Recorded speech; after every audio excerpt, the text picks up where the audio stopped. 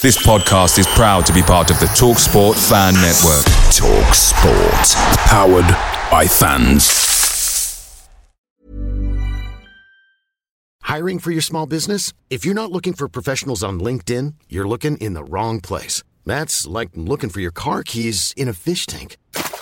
LinkedIn helps you hire professionals you can't find anywhere else, even those who aren't actively searching for a new job but might be open to the perfect role. In a given month, over 70% of LinkedIn users don't even visit other leading job sites. So start looking in the right place. With LinkedIn, you can hire professionals like a professional. Post your free job on linkedin.com/people today.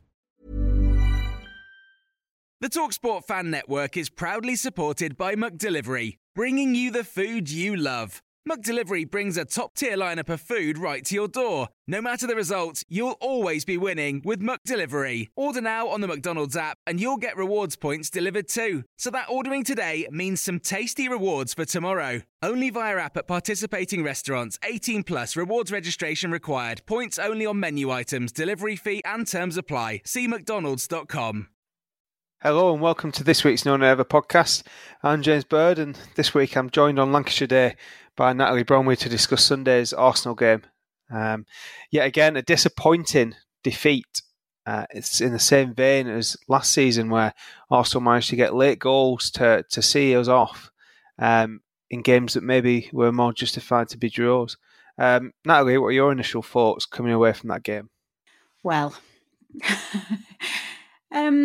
this week's podcast is going to have to be very carefully split into two things, I think. I think if the direct question is, how did you feel coming off that game, then I think it's pretty clear to all of our listeners just exactly how I felt coming off that game. Have I calmed down more than 24 hours later? No, I haven't. Do I still have massive rage and just anger at standard of referees and inconsistency of decisions and the unfairness of this silly league that we're playing? Then yes.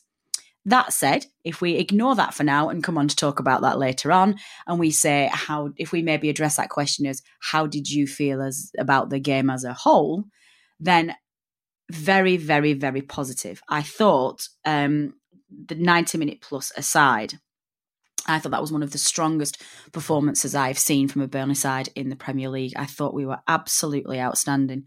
The first 45 minutes especially was just incredible. The standard of football was what I think we've not seen at that level. And we matched Arsenal. We didn't just hang on for 45 minutes. We matched them. And more than that, we played them off the park. We played by far the better football. We had fantastic passing and we really, really, really played very well. Second half was a little bit different, which I'm sure we'll go on to the reasons why soon. But I was just, my overwhelming feeling about the game on Sunday was pride.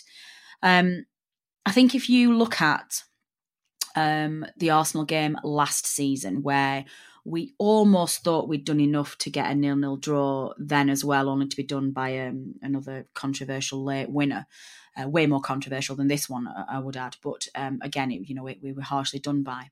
There's a distinct difference between the two games over the two seasons, I think. Last season, we defended for our lives. We really set out to just have a 0-0 draw. We had to soak up so much pressure for a full 90 odd minutes. And we very, very nearly got ourselves a bonus point. This season was very, very different. We weren't hanging on.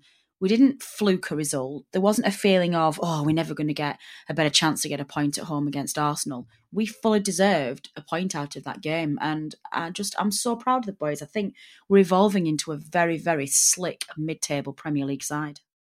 Yeah, I think it was a very bitter pill to swallow, the ultimate result. We'll start at the top of the game. Seems the most logical place to start. First half, I thought we looked incredible. First half, looked every bit a side who could match Arsenal. They didn't look as threatening as you'd maybe expect of a team with their quality. We were really good on the ball, a lot of good movement. Particularly a couple of players really standing out. I thought again, Jack Cork and Defoe were absolutely outstanding in the middle. I may as well just start recording a little clip where I say that, and we can just edit it straight in every game and save myself the effort. You should do that. Also, on top of that, I thought Robbie Brady and JBG both had really good games in the first half. And we had chances. And I think looking back, it's a little bit disappointing that maybe we didn't take some of them, don't you think, Natalie? Yeah, I think I would probably agree with that, to be honest. That's one of the, I guess, persistent gripes we've had about this side. And it's really difficult as a fan because when you get better and better as a side, you want that progression to maybe go a little bit quicker than it has done. And Dyche is always warning us about being patient as fans and seeing the evolution of this side and seeing the developments and the little steps that we make as a side and as a club each season. Whereas us as fans see the first little bit of success, or we see 45 minutes of outstanding play and we suddenly want the world. We want to turn into Chelsea tomorrow or this City side and start winning the league and qualifying for the Champions League. And that's the nature of being a fan. That's what we all want. We're not patient, are we, as football fans? So you kind of assign that logic to the first half of the Arsenal game. And when you see us not only compete with, but actually outclass a previous top 4 side. Obviously, they're now a top 6 side, but they are still a top 6 side, and I'd previously qualified for the Champions League for the past 17 years. That's no easy feat, and it just felt a little bit frustrating that we couldn't convert all of that possession and all of that fantastic football into a goal. That said, that will come if we're playing any side. If we play that level of football, that we played on Sunday against any other side outside of the top 6, and we win that game comfortably. So sometimes you've just got to shrug and go, oh well, it's going to be very, very difficult to win against those sides for that reason. As disappointing as I thought their midfield and forward line were, I actually thought Arsenal's defence were very good, and Petr Cech seems to be back to his brilliant self. So it was always going to be very, very difficult to score against them, especially when we were playing one man up front. We've spoken before about the potential for goals in a side, and I think one of the debates we've had is to whether or not, for all of the brilliant things he does, Ashley Barnes has enough goals in him. I thought again on Sunday he was absolutely brilliant. Again, one of the better performances I've seen him play. But at the same breath, I didn't necessarily see that many goals. I don't think we had that many clear-cut chances to score from Barnes. So, yeah, I guess I agree with you in that sense, James. It is a bit more disappointing that we didn't get the chances. I did think we created a couple of ones, but mainly from set pieces as opposed to open play. But that will come. You've got to take the progression from these games. You've got to accept that. In the space of 2 seasons, we've gone from having to defend for our lives and clinging on for what would be an unheard of point last season to, in the space of just 1 season, easily matching them and actually in one half bettering them and easily justifying a point well earned, to the extent that most people didn't expect us to lose that game. You never know. This time next year, we might even be able to beat them at Turf Moor. We'll be able to score 2 or 3 goals. Yeah, I think it's interesting you mentioned there Arsenal's defence. I thought first half particularly, they had to do a lot of good work and they did manage to, for the most part, keep us at bay, but we still had opportunities. I think second half was a little bit of a different game. They seemed to come out a bit more energised, and I think they showed a lot more of their quality, a lot more of their class, and we had to do a lot more defending. But I think at the same time that the second half really managed to shine through why it's been so difficult for teams to score against us. Defensively, we were really, really strong, and I think Tarkowski and me were, having sensational games. And in fact, it's only maybe the slight mistake that allows Ramsey to go down in the box and win the penalty that is a mark against Tarkowski in the game. Bromers, defensively, how did you think we did second half? Do you think it sort of really did prove why we've got the defensive record we have so far this season? Yeah, definitely. I mean, I know Gudmundsson got the man of the match, and we'll come on to talk about him shortly, but I actually think it was quite difficult, and for maybe 3 or 4 games in a trot now, it's been very, very hard on some players who've been missing out on Man of the Match awards because the whole team is performing so well. Our defence, again, were absolutely brilliant. I agree with you. I think Tarkowski showed a little bit of naivety in the dying minutes. Again, let's discuss that later on. But my defender of the game was Matt Lowton. I thought he was absolutely brilliant. He really got stuck in with some clearances. He knew exactly where he was. He very rarely caught out of position, if at all. In fact, I can't think of any time where he really struggled and got caught out. But also as well, in the first half especially, his link-up play with Gudmundsson was exceptional. And he was playing some sort of 2 and 3 passing moves with Gudmundsson and Defoe to try and get the attack going. And his passing was more akin to a midfielder than a defender. He knew where they were, and he's obviously got that relationship now on that right wing with those players to be able to help create the chances, but then still get back quick enough to defend. So, yeah, that defence is playing really well, and they never look troubled. It just goes to show how well they're performing. That penalty was the only way that Arsenal were going to score. They just didn't look like scoring in any other way. And actually, the annoying thing about the penalty is that the cross that came in for the foul was actually a really crap cross and was like about 3 yards over Ramsey's head, was going out. And again, they defended it really well. And I really feel for them that it's just a lapse in concentration that's cost them that penalty. I think I saw a summary of this on one of the news feeds. Basically, was saying is that it's just the problem that you face in this league is that I think the comment was, it's a concentration game for 93 minutes and not 90. It's not enough to just concentrate for 90 minutes. In this league, you've got to be prepared to concentrate until literally you're walking into the dressing room, because you switch off for 1 minute, no matter what time of the game it is, and forwards will punish you one way or the other. Well, I think while you brought it up then, we might as well jump in and talk about the penalty. For me, I think it's one of those ones that you see given, and someone said to me on Twitter, I'll look up who it was and mention his name in a second. It's one that you only really see big teams get, but it is one that you do see given. I think it's a little bit soft. In fact, Ian Montgomery, who said that to me, he said only the big sides get those. You'll never see Swansea, Stoke, Bournemouth win one of those sort of penalties. And there's a fair point there. It's the type of thing that has to happen in the game. If the defender doesn't have his arms on the back of the attacker in that position, he's just never going to be close enough to challenge for the ball. But what Ramsey's done there, and you see it a lot in modern football, is he's felt that little bit of contact, that little push, and he's gone down. I think he's exaggerated it. I think it's not really in the spirit of the game, but it's the way football is played these days. I think it's soft, but at the same time, if it was at the other end, we'd absolutely be screaming out for it, saying it's a clear-cut penalty. In fact, we had a similar one in the first half that I think only wasn't given because Barnes was offside. So it's difficult. I think if it hadn't been for the games last season, if it hadn't been for Lee Mason's record, and we'll come on to Lee Mason in a minute, it would have been a lot easier to take than it happened than it was in the end. Natalie, what were your feelings about the penalty, both in the moment, because at the time I thought that it was less of a penalty than I do now, having seen it again, just because neither of them were challenging for the ball. It was like a classic off-the-ball tumble. And then obviously after the game, once you'd had a chance to digest it and see it again.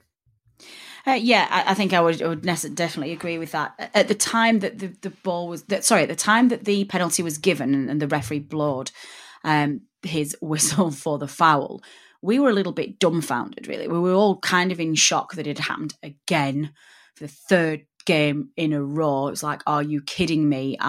We'd all been joking after about 80 minutes where we sit, just saying like, it's coming. And when it actually did, it was just like, I can't believe that we're in this Groundhog Day again, that this is happening. So there was the initial shock that we'd been put in that position, which I think you mentioned this a moment ago, James, which was only heightened by the fact that we were all very anti-Lee Mason to start off with, so it didn't help matters. It felt very unfair. To then some confusion about, well, what was the foul for? Like, nobody saw anything. The ball had gone way, way, way over their heads, so we just couldn't see what on earth was going on. And there was nobody on the floor from where we were sat, so we just didn't know what was happening. You tend to reserve judgment on this until you've seen it. I did see straight after the game the slow motion video that was doing the rounds, which to me looked like the softest penalty in the world. After seeing it again now, this is my take on it. In the strict letter of the law, was it a penalty? Yes. Should it be a penalty? No. And there's two very different things here. James Tarkowski, and I mentioned this early on, has shown a little bit of naivety, and you can't, jump all over him for this because he's learning his trade and he's improving every single game, and this will come with experience. In the Premier League at the moment, no matter who you are playing, if you touch another player in the box, there doesn't have to be a massive amount of pressure, there doesn't have to be any force, and there doesn't have to be a shove. If you do so much as touch them, whether that be with your foot or with your hand, they will go down. There is absolutely no doubt about that. And James Tarkowski should have known that. He came out after the game and said, I literally just put my hands on him. This rubbish from Arsene Wenger that Ramsey said he pushed him very, very hard. I've never heard so much nonsense in my life, and that's listening to 20-odd years of Wenger's rubbish that he usually comes out with. But it wasn't. It was the slightest of touches, and Tarkowski should have been alive to that in that dying minutes when that ball was going nowhere, he was naive to touch him because he was always going to go down. And the way that Lee Mason was performing, he had no choice but to give that penalty, and we were never going to get away with it. So he's shown some naivety there. As I've mentioned before, in the rules of the game at the moment, any contact in the box is deemed to be a penalty, regardless of whether or not they go down or what it is. It's deemed to be contact now. And that law has developed over the time because of the consistency of players exaggerating penalties and just claiming all the time, I was pushed, and, basically winning those penalties. And the game's evolved in the Premier League that has now become the norm for a penalty. So we can't sit here and now say, it definitely wasn't a penalty, we've been robbed. It was. The biggest issue that I've got with it is whether or not it should be a penalty. And I've got 2 points to make on this. Number one, I think what I've just mentioned here about the evolution of the game, that is now deemed to be a penalty, is a really sad state of affairs because we're getting further and further away from this being a contact sport. And you just can't, it's just ruining the game in some respects because a defender has got every right to challenge for a ball in the box as much as a forward has every right to try and challenge for a goal. And if you take away any ability for the defender to even touch them, it just makes their job so much harder, and it's spoiling the game for me as a spectacle, and I think that's the sad thing about it. The second point I want to make about whether it should be a penalty is just the blatant inconsistency with decisions at this level. We've said this before on the podcast, and I will say it again. The standard of refereeing for what is arguably the best league in the world is shocking. This is something that the FA simply have to look at because there is a technical deficiency in a lot of these referees, and there is a massive inconsistency. If somebody wants to come on to me and say that, say, Koscielny puts his hands on Ashley Barnes' back and Barnes goes down in front of the be-all end on the 91st minute in that game, that we get that penalty. Absolute nonsense. We never get that penalty. There is a subconscious bias by referees towards the unfashionable clubs in the league. And I don't know why it is. I don't know where it's come from. But it just happens over and over and over again. And it just kills me to have to put up with it week in, week out, because this league is hard enough to play in without having another mountain to climb in having to battle referees and a bias and unfairness in the game. Just because the Premier League and Sky TV and everybody, all of the world's media need to have the glamorous top 6 multi-billion-dollar sides, creating amazing things week in, week out. You've got the likes of Burnleys and your Stokes and your Huddersfields and your West Broms. Just every single week seem to be on the wrong side of that. If you're telling me that any contact in the area, such as was on Ramsey, has to be a penalty, then why are we not seeing 10, 15 penalties a game? Because there are so many times where defenders will hold the hand or just pull a bit of a shirt at the bottom, and the referee will go ahead and do his big dramatic no sign with his arms and run away. Well, which one is it? It can't be that contact is a penalty when it suits the situation or it suits the side. We've got to start making some kind of distinction here as to exactly where we draw the line. Maybe we need to be more consistent with a penalty being given when it's a clear attack on goal, for example. I don't know. I don't know what the answer is, but at the moment I'm just infuriated by the inconsistencies about it and the general unfairness of us having to play in this league. Well, I think I'm sorry, that went a bit ranty, didn't it? I'm sorry. I think you brought us very nicely onto the referee there, Natalie. It's almost like you've got the agenda in front of you. I see. This is seamless. James and I, anybody would think that we just did this off the cuff, James, wouldn't it? So, Lee Mason, maybe not the greatest performance of his career. And I think what's been pointed out here is that he's got a record, I think, running back now 18 games, refereeing Arsenal, I think, over 7 seasons. Is it 5 or 7 seasons? And Arsenal have not lost any of those games. But I think if you actually go through the games and look at them, they're all games that broadly you'd expect Arsenal to win. And maybe looking at how we've played so far this season, this could be the toughest, I think, out of the lot. To me, that says that actually Lee Mason's not really trusted with a big game. He's only trusted to have Arsenal play a team, referee Arsenal playing a team that they should be beating. He's not, being put in charge of an Arsenal Man United, an Arsenal Chelsea, an Arsenal Tottenham, a big game where decisions really matter. I just thought he was terribly, terribly inconsistent. Now I'm making an assumption here. I don't know 100% that this is why Defoe was booked, but after the Goodmanson chance, which we'll come on to talk about when we talk about Goodmanson soon, it should have been a Burnley ball, and Defoe, I think, maybe argued his case a little bit too strongly with the referee, and he was booked for his trouble. But during the rest of the game, we saw countless Arsenal players showing dissent to the referee, particularly in the second half. Sanchez, who I think had done his fair share in the first half and continued into the second half, and also Jack Wilshere in the second half after he came on, was almost scolding the referee at one point, and he got a long talking to, but again, no booking. It's just the blatant inconsistency there that Defoe on the first, the first sign of dissent, and obviously we don't know what exactly Defoe said, he's booked, whereas you can see consistent dissent from Arsenal players, and there's no booking. I personally think it's absolutely amazing that we came out of that game with 2 bookings for Burnley players and none for Arsenal players. I don't think it was a dirty game.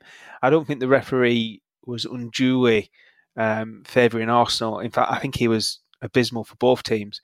I thought he just lacked consistency, lacked any sort of sound application of the rules of the game, and I think he actually distracted from the football. I think when the referee becomes the story, he's not doing his job properly, no matter what the situation. Natalie, what did you think about how Lee Mason managed the game, and do you actually think there's a general problem here in the Premier League about the standard of refereeing and a general inconsistency from game to game of what's a booking, what's not a booking? Yeah, well, I would completely agree with everything that you said there, James. I think I mentioned in my slightly ranty section earlier on that I was incredibly frustrated with the standard of inconsistency. And actually, I think I mentioned I'm just absolutely gobsmacked at just how bad the standard of refereeing is in this league, considering that it's supposed to be the greatest league in the world. I don't have anything to add. I think you summarised Mason's performance particularly very well. It was it was quite interesting when you said, I hadn't really thought of it this way, when you said that he was consistently poor for both sides, and I think you're right there. Actually, I think I only ever see things with claret tinted glasses, so I was probably just looking at all the decisions that went our way. It's a funny one really, because Lee Mason really hates Ashley Barnes as well, so I think this is another sign of a poor officiating. It's not just the application of the rules and the consistency in the play. I think the really poor referees tend to have biases that they carry on in other games. Now, obviously, Lee Mason's got a massive bee in his bonnet about Ashley Barnes, does not like him and will not give him anything ever. It's a really difficult thing to manage. But for him to have obviously had a difficult game with Barnes at some point where he's not liked his style of player, he's had to manage him. To me, if you're a profession in that, especially a sports person or a sports referee, you leave that at the end of the game, and the next time you play them, you don't go in with preconceived ideas, and you don't go in with a bias. You've got to evaluate every single challenge, even in the same game, on face value, and that to me is just further evidence of his just incompetence. It's just awful. We see it week in, week out, and actually, one of the things that Dyche says to us all the time when he's trying to be diplomatic and not worry about these things and not cause any drama actually adds to this argument, I think, and really it benefits what we're talking about here. Dyche always says to us, you get some and you don't get some, and hopefully at the end of the season they even themselves out. But that's not the point. That shouldn't be the case. You shouldn't rely on two wrongs making a right. You should rely on there not being any wrongs at all throughout a season. Why should you think you get absolutely shafted with one result? Oh, well, we might get lucky another time. It's like, no. Do you know what? Just train your officials well. Get some proper officials in there and actually do a good job to start off with. And we see a lot of it on the punditry and on the media, people saying, oh, it's a tough game for referees. The game's really fast these days and it's very tricky and the players are brilliant. No, that's not a good enough excuse. We can't be sitting here saying that the game is too good for referees, that players are too tricky for referees. We'll find a solution to that. Get referees that are younger, fitter, if indeed it's a fitness problem, or sharper or technically better, or get two referees in there. Why are we still, if the game's now gone that fast and that tricky that one referee can't possibly be expected to make a right decision because it's not their fault, why are we still refereeing the best league in the world with one referee? Put two in there. You've got two linesmen, put two referees, one in each half. It's the richest league in the world. You can afford a double amount of referees. It's just, I'm sick of hearing the excuses for it, and it's about time that something was done about it because it's just completely spoiling the game. Completely agree with that last bit there. Obviously, as a few of our listeners may know, I'm a big ice hockey fan, and actually in the NHL, they have two referees and two linesmen on the ice at all times, and it's a much smaller playing surface, but it's one of the fastest games that there is, and it shows that if you need two referees, you need two referees, and the system can work. So it's not something I've particularly thought about, to be honest, in the past, but you make a good point there that the league can obviously afford to have as many officials there as they want involved, and I think over time we're going to see obviously more video technology come in, and maybe the addition of more officials along with that, and I think it can only be a good thing for the game if the decisions start getting more reliable and better, as long as it doesn't overly affect the speed the game's played at, because obviously it is important that the game flows and it doesn't get like some sports where the game can be stop-start, because that's not the sort of action people are looking to come and be entertained by. I think that's enough about Lee Mason and his performance. I think it's one that hopefully he wants to forget, but judging by his prior record, maybe he's just happy that that's a normal appearance for him. Next thing I wanted to talk about was Gudmundsson's performance. He got the man of the match, and to me it was the absolutely right decision. He looked from the first minute like he was really fired up for the game. I think we saw maybe his best performance in a Burnley shirt so far. He looked good on the ball. He was looking to beat a man. He was getting balls in the box, and obviously he had that shot that was very well saved by Cech, and in fact it might be the best save I've seen this season at the turf. Just tip it onto his post. Natalie, what did you think about the way Gudmundsson played? Do you think he's really established himself now as one of the first names on the team sheet every week? Absolutely, and I'd raise some serious question marks if he wasn't, to be honest. I think I've actually been really pleased with his performances all season. I know there was some in early season grumbles about some maybe loss of form as to why he was dropped and he preferred Scott Arfield instead. I didn't personally see that, but everybody's interpretation of the game and a standard of play is different. I just think that having a good fit Gudmundsson on, that's a bit of a tongue twister, isn't it? A good Gudmundsson on the wing just creates opportunities that we wouldn't necessarily have.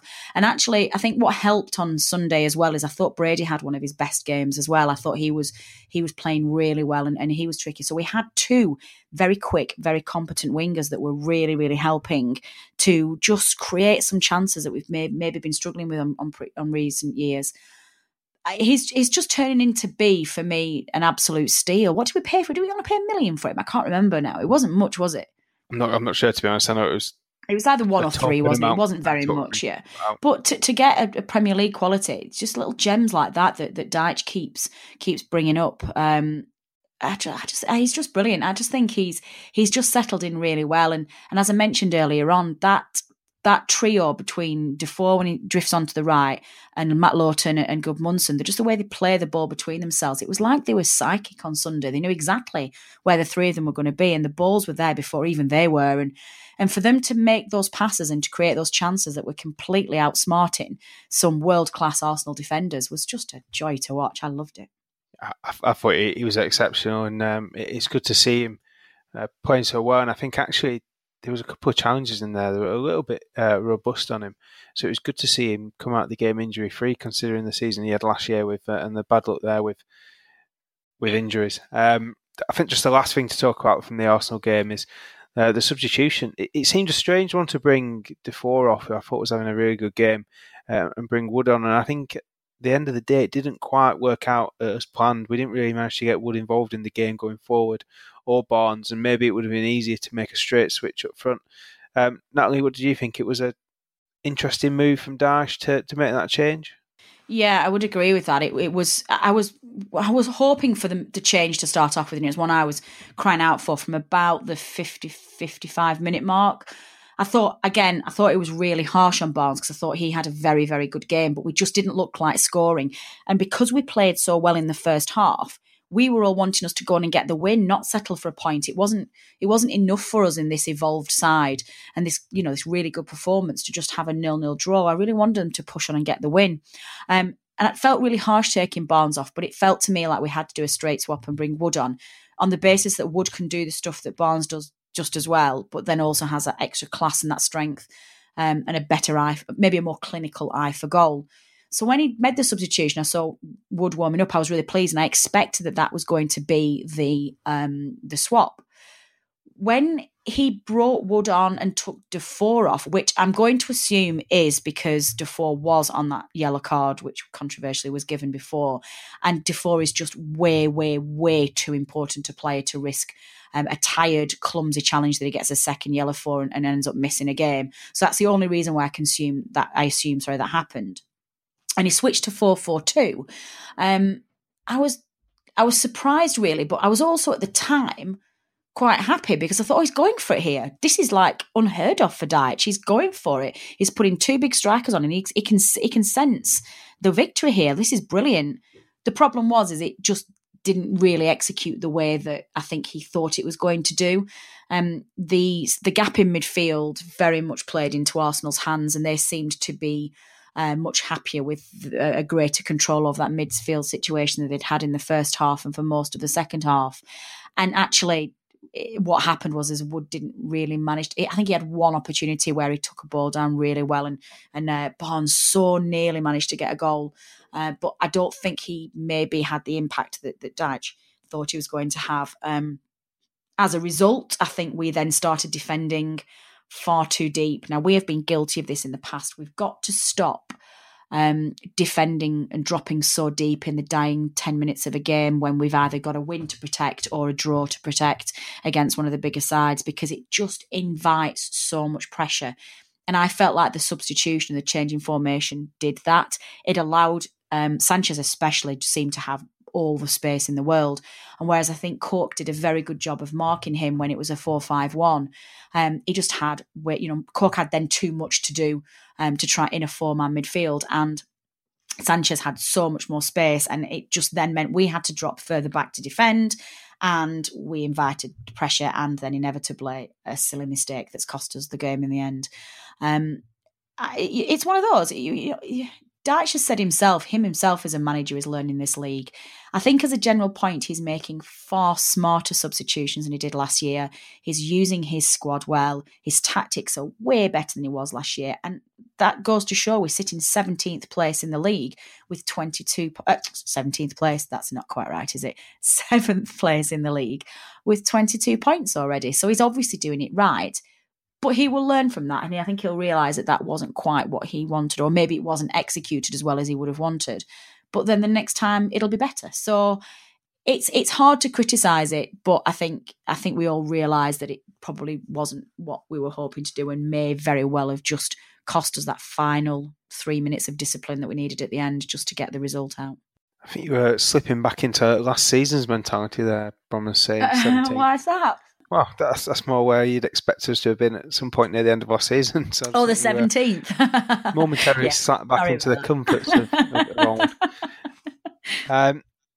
The way I'd put what the substitute sort of caused later on was Burnley's defensive spiral of death that we saw quite a bit last season. I don't think we have seen until this season, where we sort of get on the back foot. We're having a pressure applied onto us by our opposition, and then we sort of allow the pressure to keep coming. Clear the ball, but don't get back out, don't win the ball back, and the pressure comes back again. And it's been a while since we've seen that this season, and I think that's something that Dash will probably be taking away after the game and talking to the players about, and trying to make it so that hopefully next time that we don't allow that to happen again, because obviously, as they said, the best form of defence is attack, and maybe if we'd been able to get a foot on the ball a little bit better late in the game, we might have been able to prevent the chance that eventually led to the penalty decision. And I think you do lose part of that with taking Defoe off. Obviously, someone with his class on the ball, you're always going to miss. But I think on the whole, it was a reasonably positive game. The first half, obviously, I thought we looked the better side for me. The passing, the moving, I think was a real display to discourage these sort of lazy opinions that say we're only a long ball side. I think, yes, at times the football was direct, not necessarily long ball, as I said last week, but we showed that we can pass, we can move, that players are looking and they're clever. I think a lot of the overlaps from Stephen Ward in particular were really good, really neat bits of football. And I think we showed that the class that we have got in our squad, and that being seventh isn't a fluke at all. And there was an article actually this weekend in the New York Times that talked about Burnley's league position, and basically how football stats at the moment aren't really advanced enough to capture the nuances of the way we play. And it's the same in, I think, a lot of sports. That the stats are basically very attack based. So it's chances, it's quality of chances, clear goal scoring opportunities, etc. And it doesn't really take into account the work that we do, which is we limit teams to low quality opportunities. Yes, we've conceded the most shots in the league, but we've actually conceded the lowest quality of shots in the league, which is down to the way we defend, and our players don't allow the opposition to get into good goal scoring opportunities. We don't allow teams in behind us. We keep people in front of us. We keep them on the weaker foot when we can, and we largely limit teams to long distance efforts. And I think on Sunday we gave another example of just how good we are at that. And although the game ended in a narrow defeat, I think it really did show us as a top quality side, and a side who ultimately, for me, I think this season belong in the top half of the Premier League, and I think that's where we'll finish. So to move on from the Arsenal game, obviously we've got some tough games coming thick and fast now. Bournemouth on Wednesday. And firstly, what I want to point out is the scheduling for this game.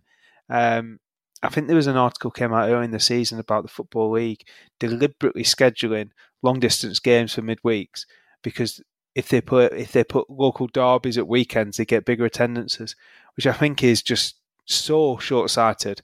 And I think it's probably one of those examples of someone making a statistic to prove their own point. Yes, you get a bigger attendance if you have a derby on the weekend, but you get the same attendance probably if you have that derby in a midweek night, because it's a big game, people want to be there.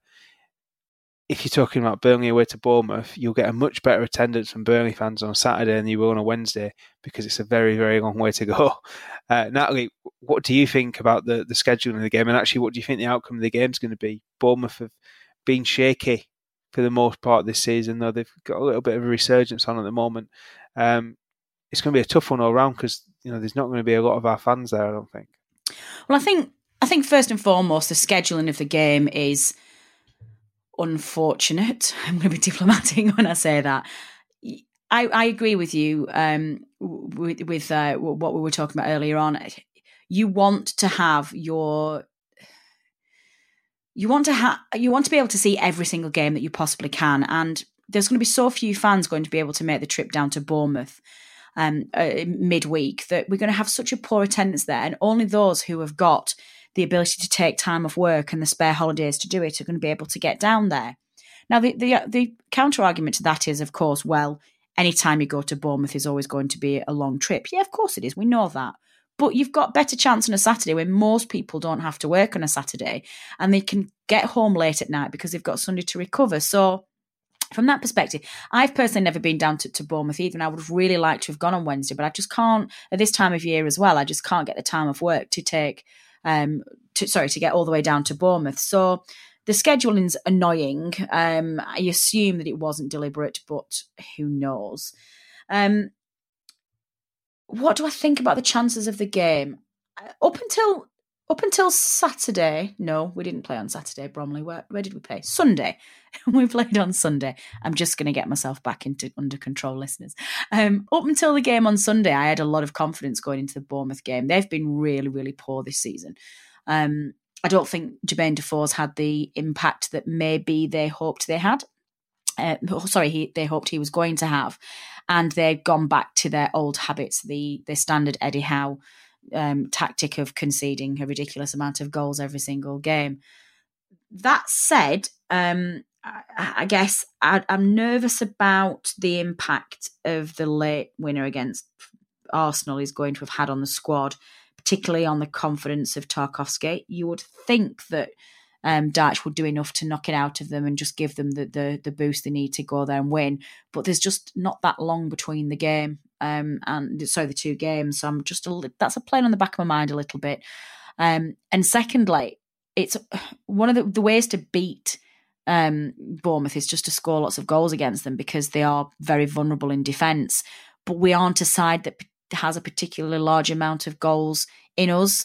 On the flip side, the Bournemouth way is to score more goals than they concede. You know, they can easily concede 3 goals a game, but they'll just score 4.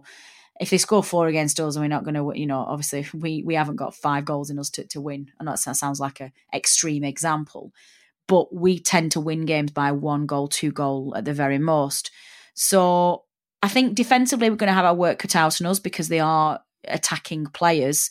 They haven't been scoring much recently because I think, like I say, Defoe's not been playing very well, and their other striker, whose name, forgive me, has escaped me right now, has stopped scoring as well. So for me, I feel like at the moment it's going to either be a 0-0 draw or it's going to be a 1-0 win to the Clarets. I can't see any other result. I certainly don't think we're going to go there and get beaten 4 or 5-0 or anything like that. We don't have that in us. Even after a disappointing result on Sunday, this side's very drilled, very disciplined, way more disciplined, I think, than an Eddie Howe side is. And I'm feeling confident. Strangely, like I say, I'm not 100% confident because I've just got these niggling doubts in my mind after Sunday's game and about the ability to score the goals that we might need.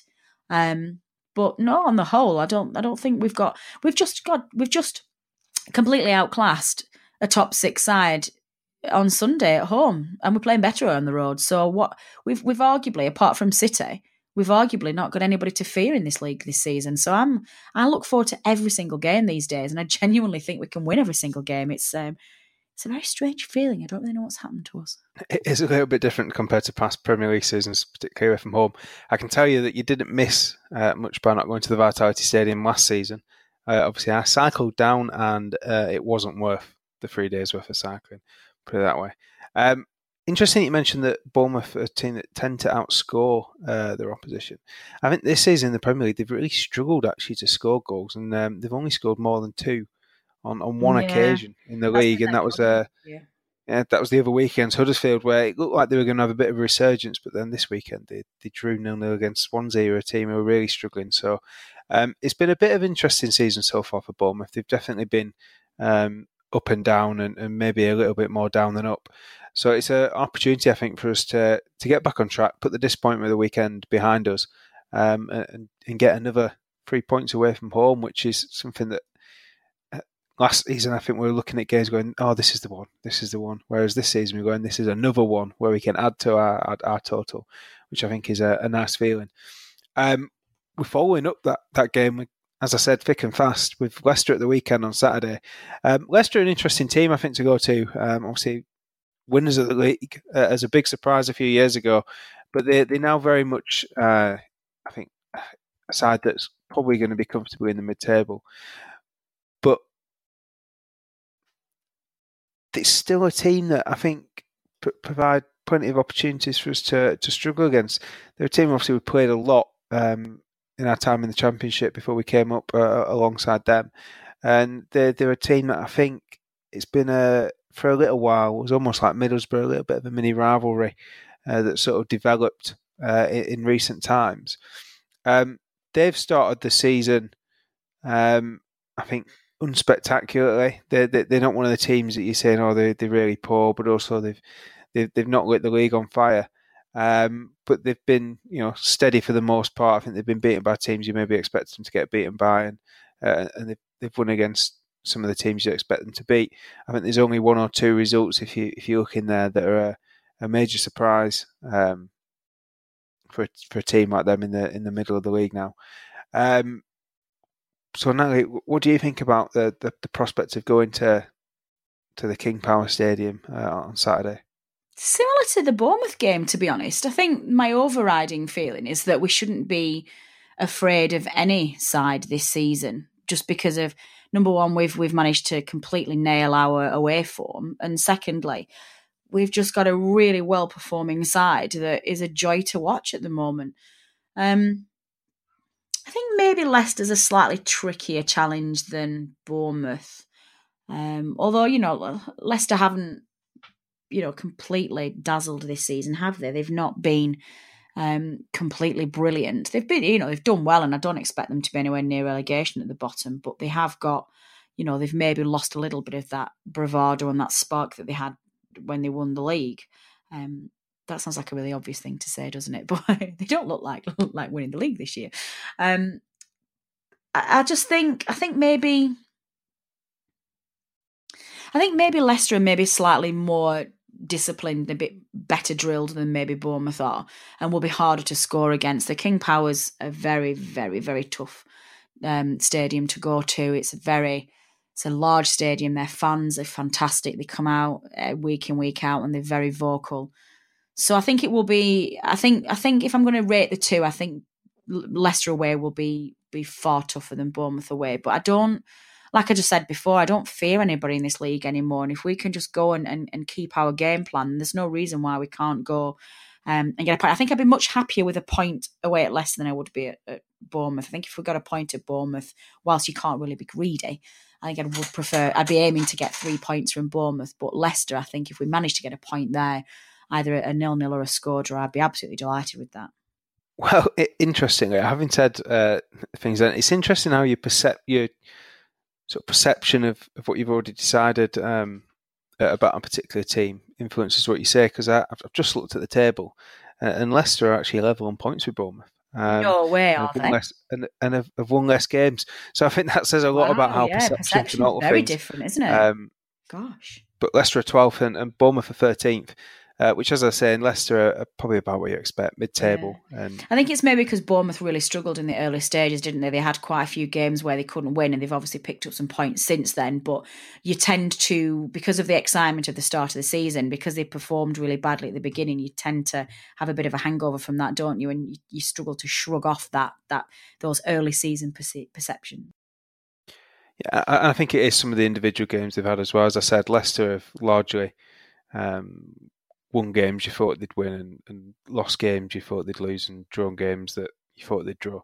I think they've been very just mid-table form, and I think that's where they'll probably stick around for most of the season, where obviously Bournemouth had that poor start that did have them near the bottom, but they've managed to rebound. That's pretty much all we've got time for this week. So the last thing I'm going to ask you, Natalie, before I just wrap up with a few little bits of housekeeping is 6 points on offer before we next record a podcast. How many points are you expecting? 2. I think we'll get 2 draws. I'm expecting us to beat Bournemouth. No, I'm going to be positive. 4. Beat Bournemouth, draw against Leicester. But if we get 2, I'll be delighted. Is that a cop-out? Indecision. That indecision. I do this every week. Always. Do you remember back in the days when we used to do the predictions league and every single week I'd just make about 4 different options before I decided on one? But yeah, no, I think I'm expecting us to get 4 points. 4 points. All right, well, I'm going to be the optimist on the podcast, so I'm going to go for 6. I think we'll get 2 wins. Wow, and that's all we've got time. Ball going big. And that's all we've got time for really this week on the podcast. Just a few little notes to finish. Firstly, thanks to anyone who went to our competition last week to win Tim Quelch's book, From the Orient to the Emirates. I think I've got the title right there. It's along those lines. But as I mentioned last week, there's a signing event coming up this week at the Club Superstore on the 30th of November between 6 and 8 p.m. Frank Casper, Paul Fletcher, Colin Waldron and Jim Thompson are going to be there with Tim and Dave Thomas signing both of their books. So that's Dave Thomas's Mud, Sweat and Shears, as well as Tim's new book. So it's a great opportunity maybe to pick up a Christmas present for a loved one who liked the teams that those 4 legends played in. And most importantly, any funds raised from Tim's book are going to go to Prostate Cancer UK in recognition of what Barry Kilby's been doing with his prostate cancer appeal. So it's a really great way to support, I think, charity into a disease that still kills far too many men in this country. And it's a good opportunity to support that and also finish some of your Christmas shopping at the same time and get it done early, get it out of the way. So that's the book signing at the Turf Moor if you're interested in going down to that. That's the end of the podcast for this week. Thanks to Natalie for joining me. Thanks for Adam editing it. I've been James Bird. This has been the No Nay Never podcast. Thank you and goodbye. This time last year, we were undone by 2 incredibly sloppy goals where defence just switched off. And you just can't afford to gift sides like Manchester City goals like that. You're not going to get anything out of games in that league. So a frustrating one. There's so many positives to take from the game, but there's also so many, a few negatives as well. So yeah, a bit frustrated. It's a hard one to assess really. Away days are great, but there's nothing quite like playing at home. The same goes for McDonald's. Maximise your home ground advantage with McDelivery. Order now on the McDonald's app. At participating restaurants, 18 plus serving times, delivery fee and terms apply. See mcdonalds.com. Imagine the softest sheets you've ever felt. Now imagine them getting even softer over time. That's what you'll feel with Boll & Branch's organic cotton sheets. In a recent customer survey, 96% replied that Boll & Branch sheets get softer with every wash. Start getting your best night's sleep in these sheets that get softer and softer for years to come. Try their sheets with a 30-night guarantee. Plus, get 15% off your first order at bollandbranch.com. Code BUTTERY. Exclusions apply. See site for details. This podcast is proud to be part of the TalkSport Fan Network. TalkSport. Powered by fans.